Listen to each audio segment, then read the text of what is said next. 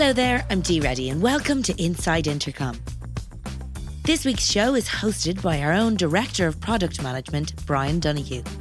Brian chatted to author and product manager Buster Benson, who spoke to him about his book, released late last year, called Why Are We Yelling? The Art of Productive Disagreement. Buster's had a fascinating career, having studied creative writing, then going on to forge a path as a product leader, working for Patreon, Slack, Twitter, and of course, Amazon. More recently, he circled back to writing to bring us this work which explores how we can turn Discord into a useful tool at work and at home. It's a really interesting discussion about how to embrace the gift of disagreement with your colleagues, when not to apply this practice, and some of the key learnings that you can apply to your life and work. So without further ado, let's hear what Buster and Brian had to say. Buster, thanks for joining us. We are delighted to have you on the show today. Thank you. I'm really happy to be here. So you're the author of the recently released book, Why Are We Yelling? The Art of Productive Disagreement. But before we dive into the book itself, give us a bit of background on yourself. How has your career unfolded? Yeah, I have spent the last 22 or so years since graduating college in 98 with a creative writing degree in the tech world. So I emerged thinking I was going to be a poet or a novelist or something. And then Amazon sort of was just down the street and they were just getting started. The internet was really exciting. And I joined and never looked back for the most part. But I've always had this tension between the creative and the the sort of the progress of technology and how it can help us be better people. So I was at Amazon. I had my own startup after that for a few years. Then I went to Twitter, then Slack, then Patreon. And now I'm back doing my side projects like 750 words and writing.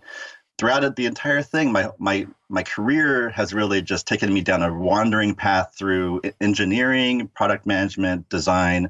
The things that really excite me and have continuously excited me throughout my career have been like, how do you use technology to make lives better? How do we use the science and the technology and apply it to our practical lives? And sort of the art of improving our lives is really interesting to me.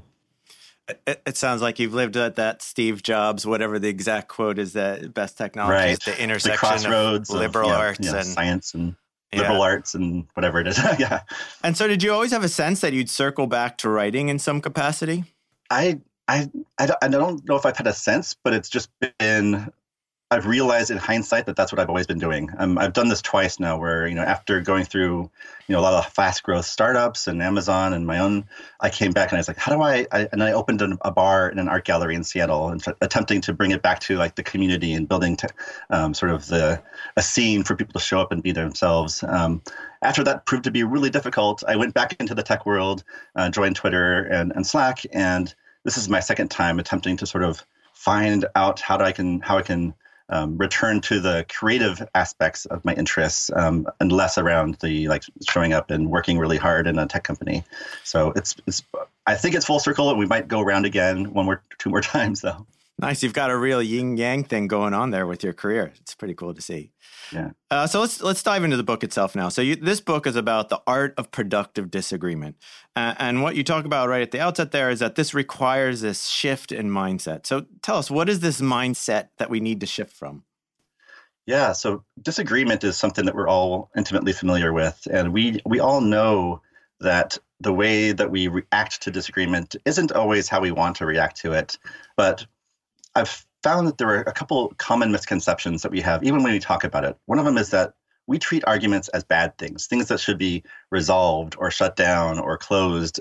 All of our metaphors are around sort of ending them as quickly as possible. But I think of them as they can either be productive in the sense that they produce something useful over a period of time, or they can be unproductive, which means they sort of make things worse. And so I like to think of them as neither good nor bad.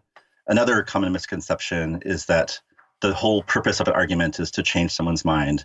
And, it's a very binary way of thinking about it. But I prefer to think of there being many fruits of a disagreement. There's a lot of things around, building the relationship, learning about the world, enjoying yourselves, and ultimately sometimes alignment as well. But there's a bouquet of fruit that can come out of an argument. And the last misconception I see a lot is that they end. A lot of people think of them as these sort of short things that you find the conclusion and it's resolved and you move on. if you actually look back and you think about your arguments in your lives with your family, with your coworkers, with yourself, there are recurring patterns that keep on coming up. And even times when you think that they're over, they'll come back up again in a different form if they're not fully done being, sort of figuring out what their purpose is in your life. So if we sort of embrace these things, that arguments can be good, that they're not all about changing minds and that they don't need to end. And I think we could have a different mindset towards it and actually use them as opportunities rather than just obstacles in our way. Yeah, I think one of the phrases you used was like the gift of disagreement. So it's almost leaning into these things that are maybe we have a natural aversion to steer away from as fast as possible. So that makes sense. I think that resonated a lot as just a simple point of just changing the perspective here on viewing arguments as a healthy thing, as something to lean into and almost like milk for what's actually there. So keep going on with this. Like, is there kind of a core thesis or a core insight that you're really trying to get across? Like, once we shift our perception to, hey, these are potential good things, these are opportunities. Keep going. Where is it? Yeah. Where's your thesis go from there? If you think of this as the gift of disagreement, in the same sense that like we have the gift of fire. Fire can burn and fire can heal and cook and do all these other useful things. We have to get good at harnessing the power of fire. We need to get good at harnessing the power of disagreement. And that means building this skill. And I think of it as a meta skill. So a meta skill is a skill that if you get better at this, it will improve all of your other skills, or at least a large portion of them. And since conversation and disagreement are in almost every single corner of our lives, even a small improvement in your ability to foster productive disagreements will improve your relationships, will improve your work situations, will improve your business, will improve your relationship to politics, will improve even how you talk to yourself and sort of argue with yourself about going to the gym or eating healthy and those kinds of things. So it's just one skill that can unlock a lot of other improvement in your life. Buster, how did you become convinced that this book needed to be written? Where did the confidence come from that it would really resonate? Yeah, it really came out of a deep need of my own that I needed to understand this better. I had been doing this thing where every time I had a disagreement that went off the rails, I would journal about it. I call this the disagreement journal. And it's something that I talk about in the book too. But the idea is that sort of a retro or a postmortem for our conversations, because oftentimes in the moment, you can't operate at your highest capacity. You can sort of, after the fact, sort of think about where did I steer wrong? Where could I adjust better in the future? And so I really needed the answers to this. And part of the hunch that I had was that like many of us, we feel like just by speaking to the truth and speaking to our positions, that we can't possibly be arguing incorrectly or poorly. And it turned out that after time, doing this thing that I was doing, which a lot of us do, was continuously producing poor results. And so I had to take that maxim that I believe is attributed to Einstein, which is like, if you continue to do something that doesn't work, you're sort of, clinically insane in a sort of a way. So I wanted to ask myself, like, what are other ways to approach disagreement that might produce better results? And that was the thing that opened up the whole book for me. Disagreement journal. That almost sounds like an exercise from marital therapy or something like that. Yeah. Journaling is a great thing for almost every venue of our lives as well. So give us more a sense of the content there. So like maybe talk some of the key lessons you're trying to share through, like these 5 guidelines for productive disagreement. Yeah, after trying to synthesize a lot of the different knowledge and wisdom on this topic from many different domains of knowledge, I came up with these 5 guidelines, which are the first one being use friendly language in a disagreement. You're not going to actually gain any objective ground by using insulting or harmful language. We understand this, so I put that one up front because it's an obvious one, but it's harder to do in practice than it seems at first. Number 2, understand first. So this comes from like the 7 Habits of Highly Effective People, which is like before you try to get someone else to understand you, try to understand what they're saying, and that's what leads into the third point, which is ask honest, open questions. Ask questions that spark surprising answers, because that's how you begin to understand the other person's perspective, is by asking them questions that you don't already have a pre-built judgment about or that aren't the leading questions. So a lot of times user researchers are really good at this because they want to find as much information as possible by asking open questions. And we can use that in our own lives as well. Number 4, speak for yourself. It's so easy for us to project onto other people and tell them what they're thinking and tell them what their motivations are. It's oftentimes both insulting and incorrect. And so rather than doing that, speak for yourself. Speak about what you believe, what you care about, and how you are interpreting them, and let them speak for themselves as well. And if you're arguing with someone that's not in the room, it's an opportunity to invite them into the room and ask them directly for their perspective. And the last one being, we think of arguments as these battles that happen between fixed positions that, it's like right and wrong.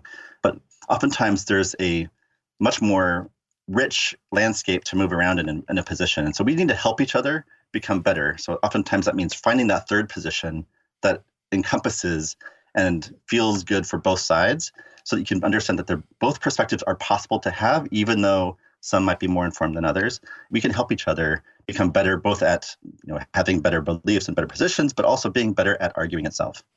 And so you're talking about so friendly language, understand first instead of basically jumping to persuade, actually asking honest, open questions. You mentioned try to ask something that's surprising. It's interesting. User researchers are almost gearing towards something that's surprising, but yet in most of our daily conversations around there, it's almost the reverse. So that's interesting dynamic to bring in. Speak for yourself. It's funny. Everyone always feels, in user research, people often say, and feel the need to speak for their entire company or the entire segment almost, and then help each other become better. So are these hard to do? When you were trying to do these, was this kind of quite a long process to get better at that? Or were you able, how fast or slow is the learning curve here? Yeah, so I think of these as conversational habits. And as many of our habits are, they're automatic. So when we talk, oftentimes we're using these programs and these familiar loops of thinking and loops of words that have been useful in the past. So it's hard in the sense that finding a way to become aware and become mindful during a conversation is hard. Once you find a way in, and so the book sort of starts with this idea of sort of watching your anxiety and seeing what sparks it, because that's the doorway into tweaking some of these things and making them work.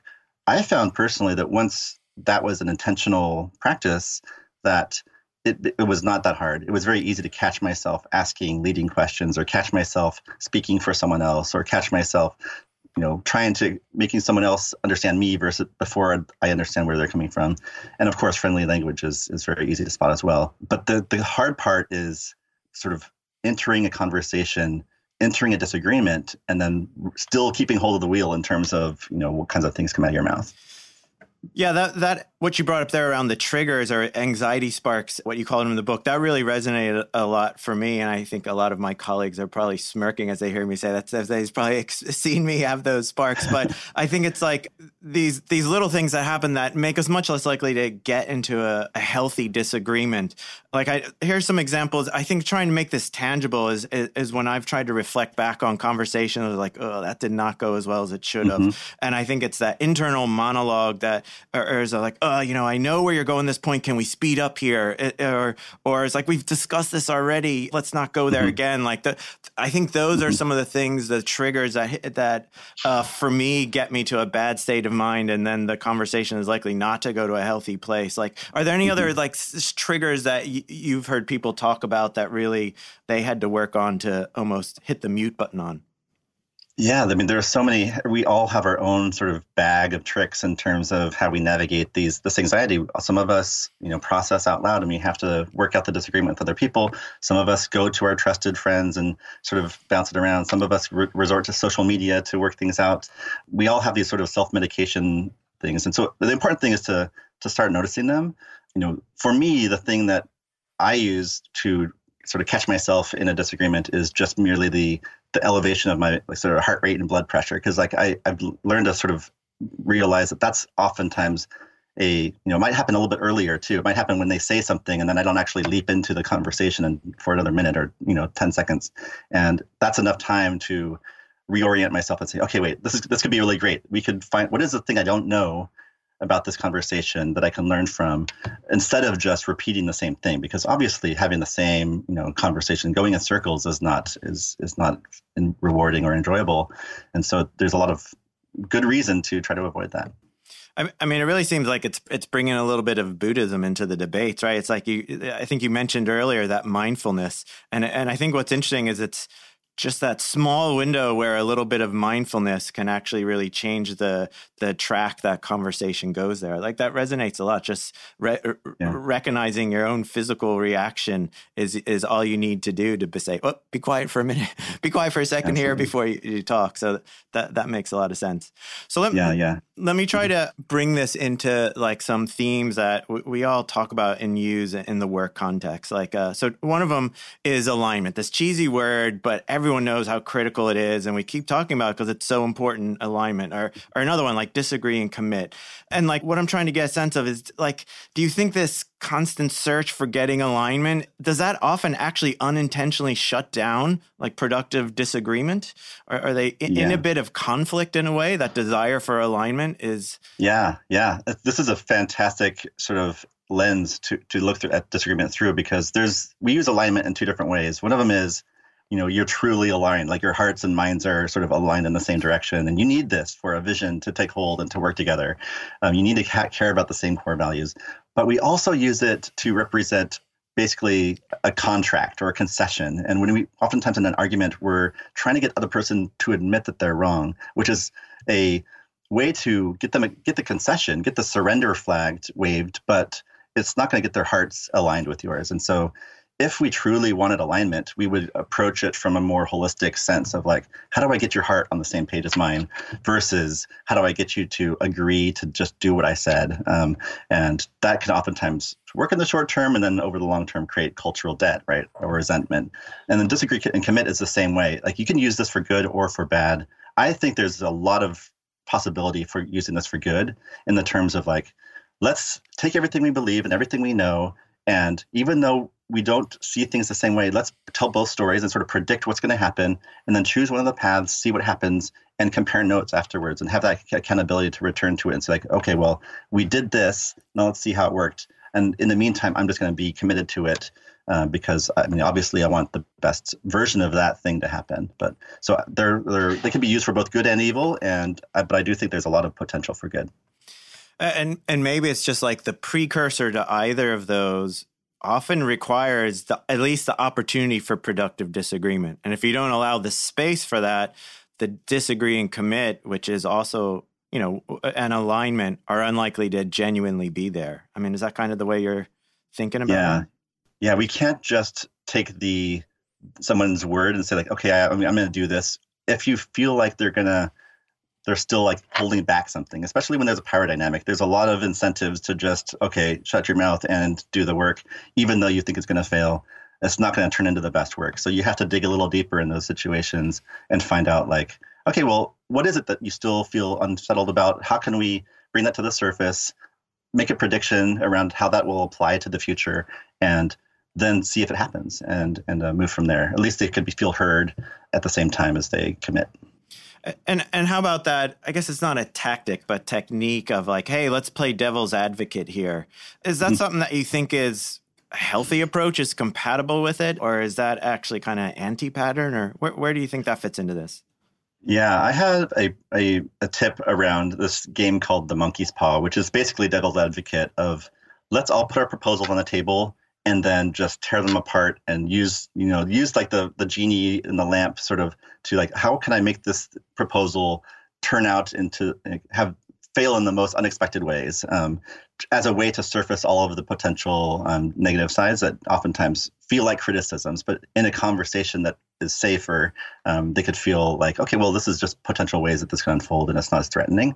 So if you're using devil's advocate not to like threaten the person's position, but to reveal blind spots, then it's good. But I think there's a little bit of context that needs to be set first, which is like, okay, and even just saying, let's play devil's advocate here is sometimes enough. But if it's really just being used to bash on someone's ideas, it could be harmful. So again, it's about are you both on board with this, with bringing criticism to the table? If you are, then it's going to be great. Yeah. So maybe it's a bit of the intent behind it matters most. Just before we continue with today's episode, I wanted to let you know about Offscript. It's a new series of candid conversations with Intercom leadership all about the extraordinary AI-driven transformation we're currently experiencing. Episode 1 is on our YouTube channel right now. Here's a teaser of what you can expect. I don't want to come across as overly dramatic, but for every single tech company, this is an adapt or die moment. It's inevitable that all businesses are going to go AI first. It's just a matter of time. In this post-AI world, new companies will rise, old companies will fall. Of course, some of these new companies will flame out. Some old companies will pivot successfully too. I don't think any of us could see a world where this wasn't going to be one of the biggest changes in the customer service landscape ever. The world we care about is customer service, and it's so patently obvious that the old way will be quickly obsolete. We're racing hard to build a future which will result in better experiences and results for our customers and businesses too. It's not just a product change, it's a mindset change. Let's make space to talk about all of this. We have so much we want to share. We want to explore these ideas in the open. We want to provoke new ones in you. We want to learn from your reaction. You just click the kind of like big stupid go button, right? And see what happens. Welcome to OffScript. That's all to come on OffScript. The first episode is out now. You can watch it on Intercom's YouTube channel, and we'll bring you audio versions of the episodes right here. Now, back to today's episode. Another related concept that we've talked a lot about in here, and actually Emmett, our design director, wrote a blog post about it, is healthy tension. Particularly like thinking of engineer, design, PM is like, is you almost want to create an environment where people are optimizing for different things to force the tension between those things, to force the conversation around, hey, what's the right trade-off there? Like, do you think that's in the same ballpark here? You know, productive disagreement is what you're hoping for from healthy tension? Or Yes, absolutely. Healthy tension, I think of disagreement as the way that we sharpen each other, right? So productive disagreement can sharpen us and make us smarter as a group. But you need that tension. You need the friction of different perspectives. You need the different worldviews, the different ideas to be in tension, because that's how you identify each other's blind spots. That's how you end up iterating and improving over time. And, you know, oftentimes people want to remove that tension, and that actually removes all opportunity for growth for the team as well. So you definitely have to have the tension. So speaking of tension, one thing in companies that you've worked in and that we worked in and a bunch of people work in is this need for speed. I think going back Top Gun there, some movie there. But right, there's a deliberate pressure that we put on ourselves like, hey, we need to continually be making progress and make it as efficiently as we can. One of the core things, particularly for PMs, is ensuring people were making decisions. You know, give the space for it, make a decision, move forward. All that sort of momentum that you're trying to build on a team. How much of this is actually the cause of our inability to have productive disagreement because you're trying to drive forward? Like, do you see a real cause and effect here, or not? Yeah. I think there's a mistake we often make where we are in a disagreement and we try to reduce it down to data. So I have this framework where I have the realms of the head, the heart, and the hands. The head is where the information and the data can resolve the disagreement. And we oftentimes try to force all of our disagreements into this realm where if we just look up the data or do an experiment, then it'll find the answer. I think that's the wrong path, though. Rather than taking something that's about, how should we prioritize this? Should we do this or should we not do that? Which is definitely the realm of the heart, subjective values, beliefs, preferences, risk tolerance, all that stuff. And collapsing it down into something that can be solved with information. Solve it with, a process or a prediction or something that will move you forward and make you smarter as a result of testing it. So in this case, if you're trying to guess whether or not something is more productive or better or worse for the company, just collect predictions about what's going to happen, pick one, and then learn from it. And this speeds us up, because if you just stick with is this a real problem? Is this important? And you're just arguing, going around the table, arguing about whether or not it's important, you're not going to ever learn anything. You'll only learn something by saying, let's take what we believe is important and test it and see what happens. And then we can all agree to sort of learn from what happens and continue to improve. And we don't have to talk about the values as much. And this works really well in large groups where obviously you're never going to hear from every single person in the room or every single person in the company, but you can collect their thoughts in the forms of predictions and move forward and continue to iterate. Gotcha. Okay. So you mentioned towards the start talking about this productive disagreement as a meta skill. And I think in the book you say actually you prefer to think of it as a superpower. And I think as you're talking about, part of the reason is because this skill has such broad applicability, right?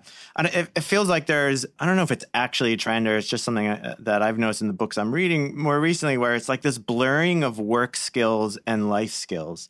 And particularly if you look at your book, like when I thought back, it was like, actually, most of the examples in your book are not work examples. They're outside of that space there. So I'm curious to get your perspective on this. Like, do you really see this as a very fluid space between work skills and life skills, and where was your orientation in writing this book and thinking of framing where it's most valuable? Yeah, I do think that they're fluid because the thing at the heart of both work and life is that we're having conversations with people about things we care about. In relationships, we're talking about, the family and the relationship and sort of how to raise children and how to make our lives fulfilling. At work, we're talking with other people about how to be impactful, how to move fast, how to have good outcomes, how to work together.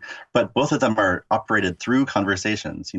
We might go to work, but these days, we have so many meetings, we have so many emails, so many Slack channels, and that's the venue where these problems need to be addressed. And you can't just start, download a new app or use a new product and get better at disagreement. You have to think about the people. It's always about the people.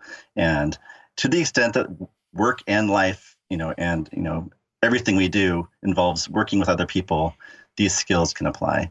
And oftentimes it's the same problems that you run into in all domains.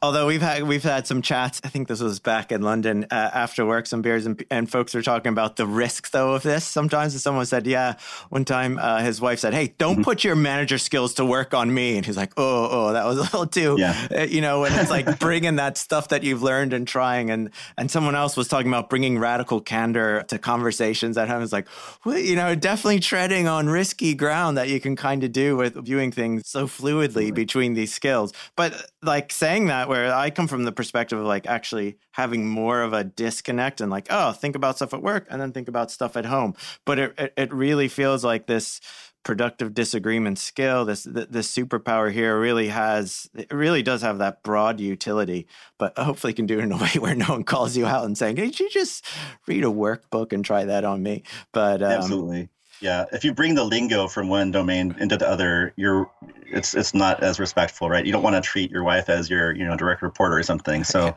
you have to first build that relationship and build the shared language between you to talk about things. And it's a more fundamental level than just applying these practices. It's about using conversation itself to build the connection, to build the opportunity for insight, and don't need to bring in the lingo as well, because that could be really annoying. It's funny, that reminds me of someone was saying, "Oh yeah, they moved to another city and they're meeting up with someone they hadn't seen in a while," and the friend said, "Yeah, we really should do these meetups quarterly," and she's like, "No, we don't call it quarterly here. You guys know, that's the wrong." So I think exactly it's the skills, not the language. It can make everything go pear-shaped there. Absolutely. So as we're wrapping up here, let's zoom out a bit here and move away from book, and even just hear where is it you've worked in all these really interesting companies, try to take big steps away from that and get a whole different perspective, whether it's writing or what was open, was a museum and a cafe, some gallery. You weren't ambitious there, were you? You should have gone for the museum. Jeez, come on. Come on. Where is your inspiration coming from? Where are your fruitful sources of insight? Yeah, this might sound like pandering, but podcasts have been such a treasure trove of information recently. And I really respect so many podcast hosts in particular that are taking these long formats and really opening up the conversation around things that would never fit into radio or TV or blog posts or tweets and those kind of things. This is like one medium where you can actually talk at length about things, and I love it. So people that I oftentimes return to are, Krista Tippett is one of my favorites. She does On Being podcast. John Vervaeke is an amazing professor who did a episode series on YouTube about sort of like the meaning crisis. And Julia Galef is another one who comes to mind, who's like just really time and again, like bringing really hard conversations into the table and having them out with people on their podcast. And David Fuller is another one that is like does Rebel Wisdom, that is bringing lots of different perspectives. So anyone that is taking multiple perspectives and giving them a chance to be heard and sort of giving them the benefit of the doubt and sort of teasing apart their perspectives, all those people are just doing really great work. And I'm really like proud that we have this in our culture. Yeah, that's interesting. Like the wealth that's out there, all these gold mines of you can just kind of pick your area and go deep in and dabble in it and then come back out. And it's fun. It's funny. I wonder how many of us how long ago when podcasts started? Like, I certainly don't think I thought, geez, these things are going to explode. Was it obvious to you at the outset that this would be the place you'd be your go-to source? No, I mean, I don't listen to the radio. So I didn't have any idea that it was going to happen. I remember when Ev Williams left Twitter and he started Odeo, or actually, no, Odeo happened before Twitter. He's like, yeah, I think that's when podcast, the name sort of was coined. And we were like, what? Who has time to listen to things on their headphones? Like, what about working and stuff? But yeah, so it took me by surprise. But I think the mixture of like, there's so much in a voice that can be conveyed, and the fact that it's long format and, you can subscribe to them. Yeah, it's in hindsight, yeah. It makes a lot of sense, but if anyone had tried to build a business for it off the bat, it probably would have been hard to convince people. Yeah. Well, so in the spirit of not doing a self-indulgent podcast that goes on too long, let's wrap up there and just tell us where can our audience keep up with your work? Yeah, so my website is busterbenson.com. That's where my book is, and all the other projects I work on. Twitter, I am at Buster Benson on LinkedIn. So you can basically find me anywhere on the internet that way. Great. We'll share those details on the blog. Thanks again for joining us, Buster. It's a pleasure. Thank you for having me. We hope you enjoyed our chat with Buster. We'll be back next week with another episode of Inside Intercom, where we'll feature our co-founder and CTO, Kieran Lee, in conversation with Fergal Reid, our principal machine learning engineer. You don't want to miss this. So be sure to subscribe now on iTunes, Spotify, or wherever you get your podcast. And if you've already subscribed, why not give us a rating? It really helps to spread the word. This is Inside Intercom.